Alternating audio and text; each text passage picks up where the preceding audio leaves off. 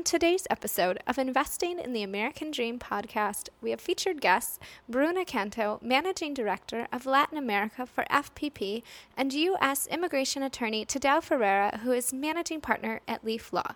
They are both joined by co-hosts Martijn van de Veen of ICEF, International Consultants for Education and Foreign Students, and Craig Riggs. On today's episode, they will be discussing and focusing on visa options in the U.S. for international students and their families after graduation. Let's get into it.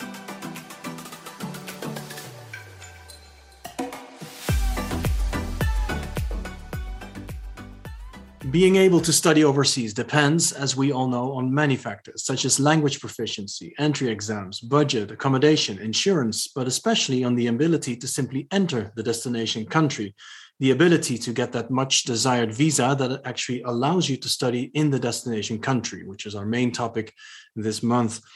Joining me are Bruna Canto, Managing Director, Latin America at First Pathway Partners, and Tadeu Ferreira, Partner at Leaf Law. Bruna, Tadeu, thank you so much for joining. You are both visa and immigration experts, and it would be great if you could get us started with a brief introduction of yourselves, please. Bruna. Hi, Martijn. Thank you very much. So my name is Bruna Canto. I am the Managing Director for Latin America for First Pathway Partners. We are a regional center authorized by the U.S. Immigration Department, USCIS, to offer EB-5 projects for internationals looking to live in the United States through the EB-5 program. Right. And we'll explain the regional center and the EB-5 program in a bit more detail later in this episode. Tadeu. Thank you, Martijn. My name is Tadeu Ferreira. I'm the managing partner of Leaf Ferreira de Araújo, also known as Leaf Law. The firm was founded over 20 years ago, almost 25.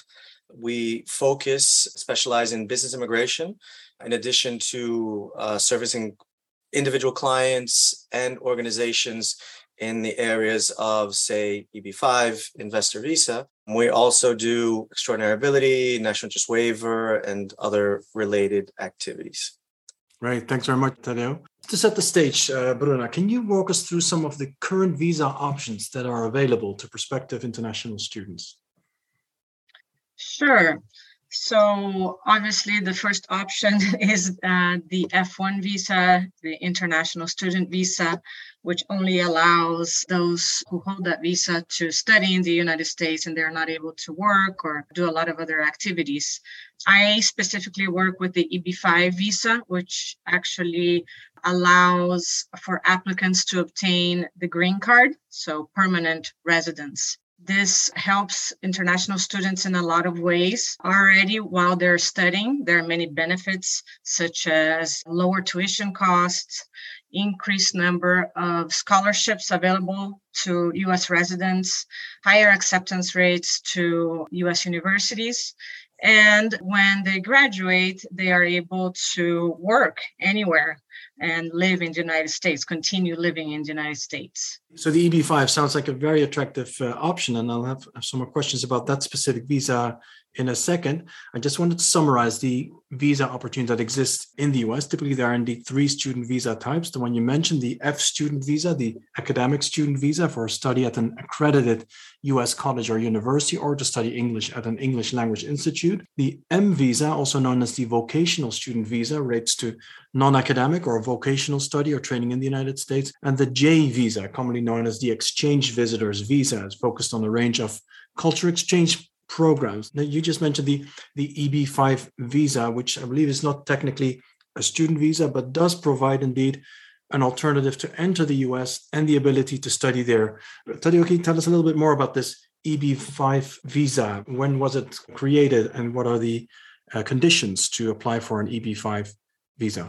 So the EB-5 was created in the early 90s as an option to invest in a US business for the purpose of creating jobs, minimum of 10 full-time jobs. And the visa has evolved since, and we're going to discuss that next. But I would also briefly like to touch on, which I think is very important to understand and very relevant for the subject, is why EB-5 is often the best in reality, sometimes the only option available to international students. So this is a point of contention for a very long time. There are a limited number of options in terms of non-immigrant, so something temporary to reside in the US, and people would obviously need to work in the US, and also to immigrate, which is the green card.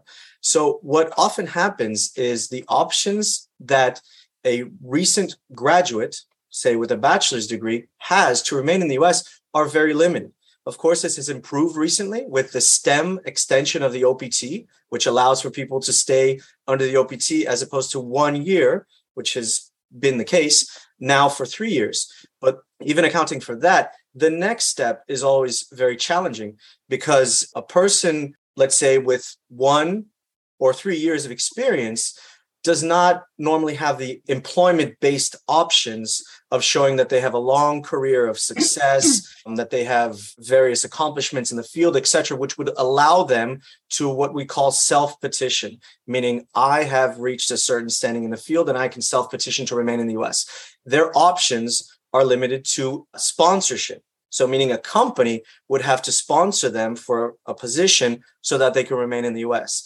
Now, this option is normally the H-1B. Many, many years ago, the H-1B was not a bad option because the cap was seldom reached. But now, and we expect that in the future, the cap will be exceeded every single year. So the likelihood, even if you do find an employer who's willing to sponsor you, the likelihood that this application will be selected in the lottery is, I would say, less than 25%. And then what that also contributes to is making it more difficult for people to find sponsors because the sponsor is unwilling to go through the process, knowing that even though we meet all of the requirements, the individual meets all of the requirements, it's up to chance. And it's actually less likely, or say less than 50%, that they'll be selected. So very often what we have seen in the past years is an increase in demand for the EB-5 because someone that's investing and even thinking about, the family's investing in the child's education, coming to the US. It's obviously, requires a financial commitment, also family planning and all these things. I mean, I can also speak for myself. I went through this. I moved from Brazil to the US when I was 18. Luckily, I had a green card that my parents gave me when I was younger. So I was lucky, but I studied and all of my international student friends faced this issue. And I would say a majority of them were forced to leave because they did not have this option.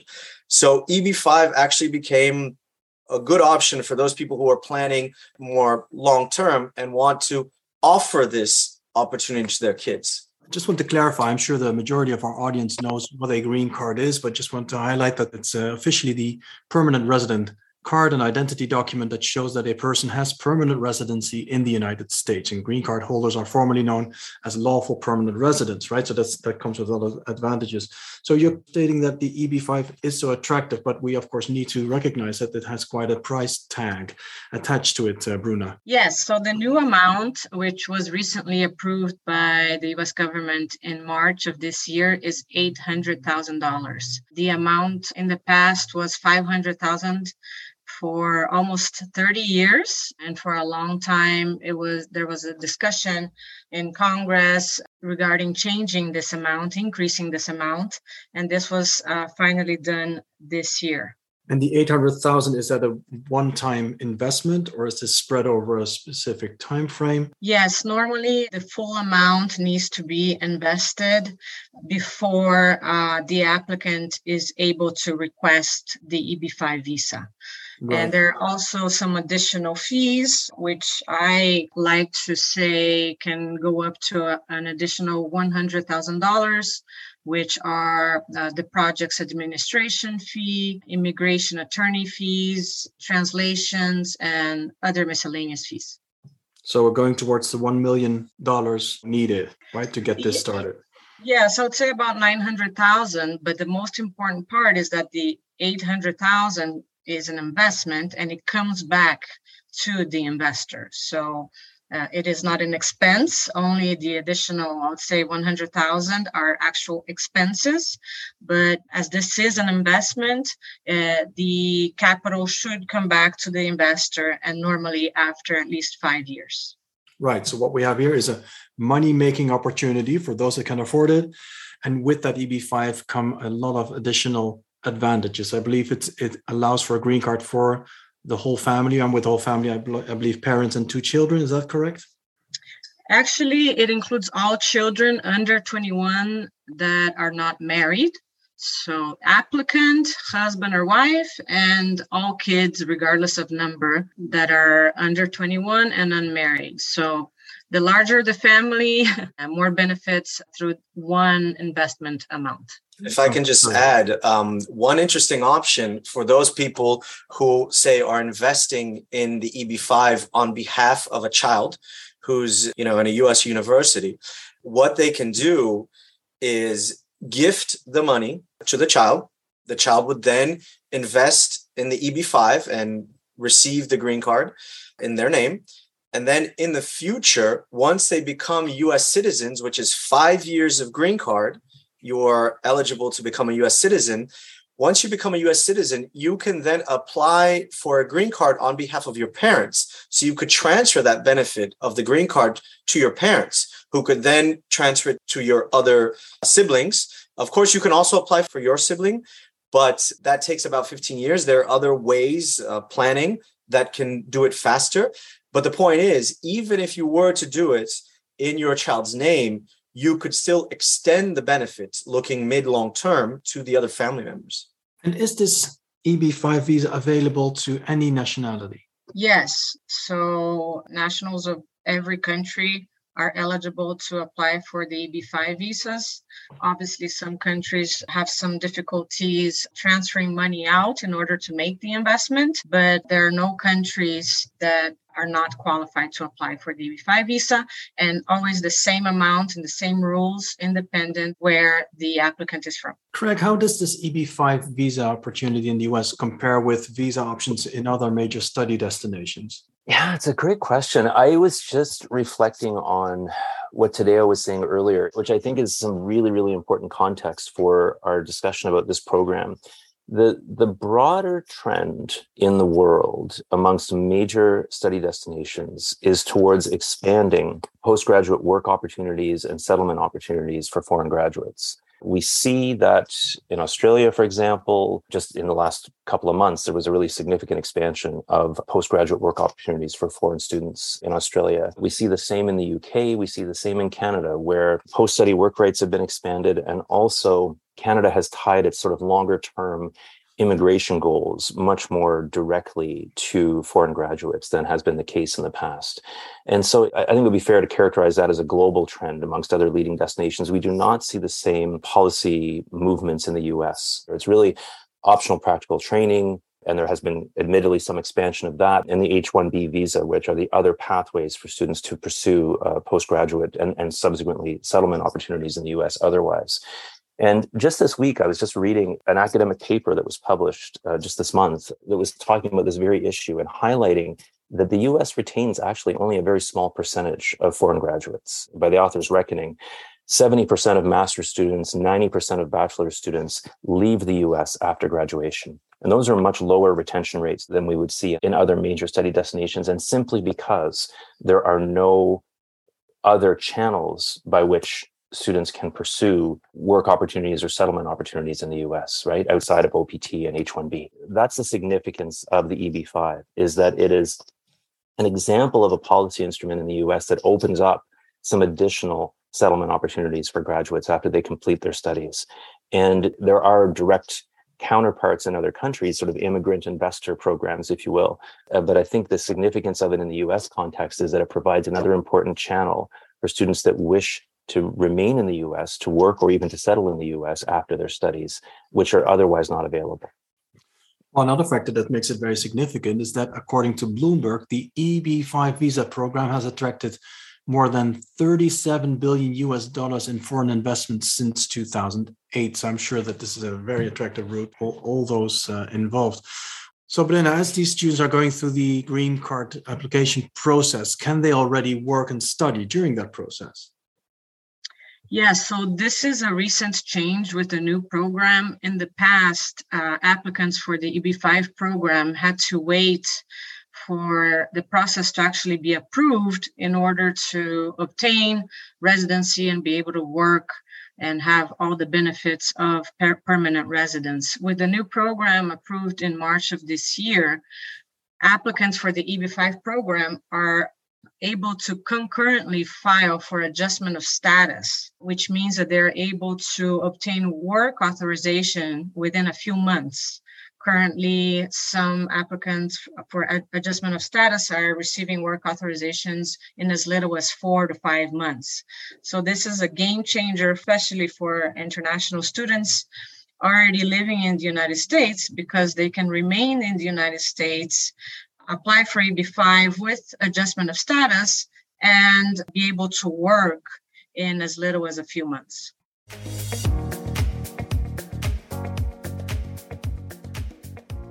First Pathway Partners, known as FPP, specializes in helping foreign nationals obtain U.S. residency through the EB-5 visa program.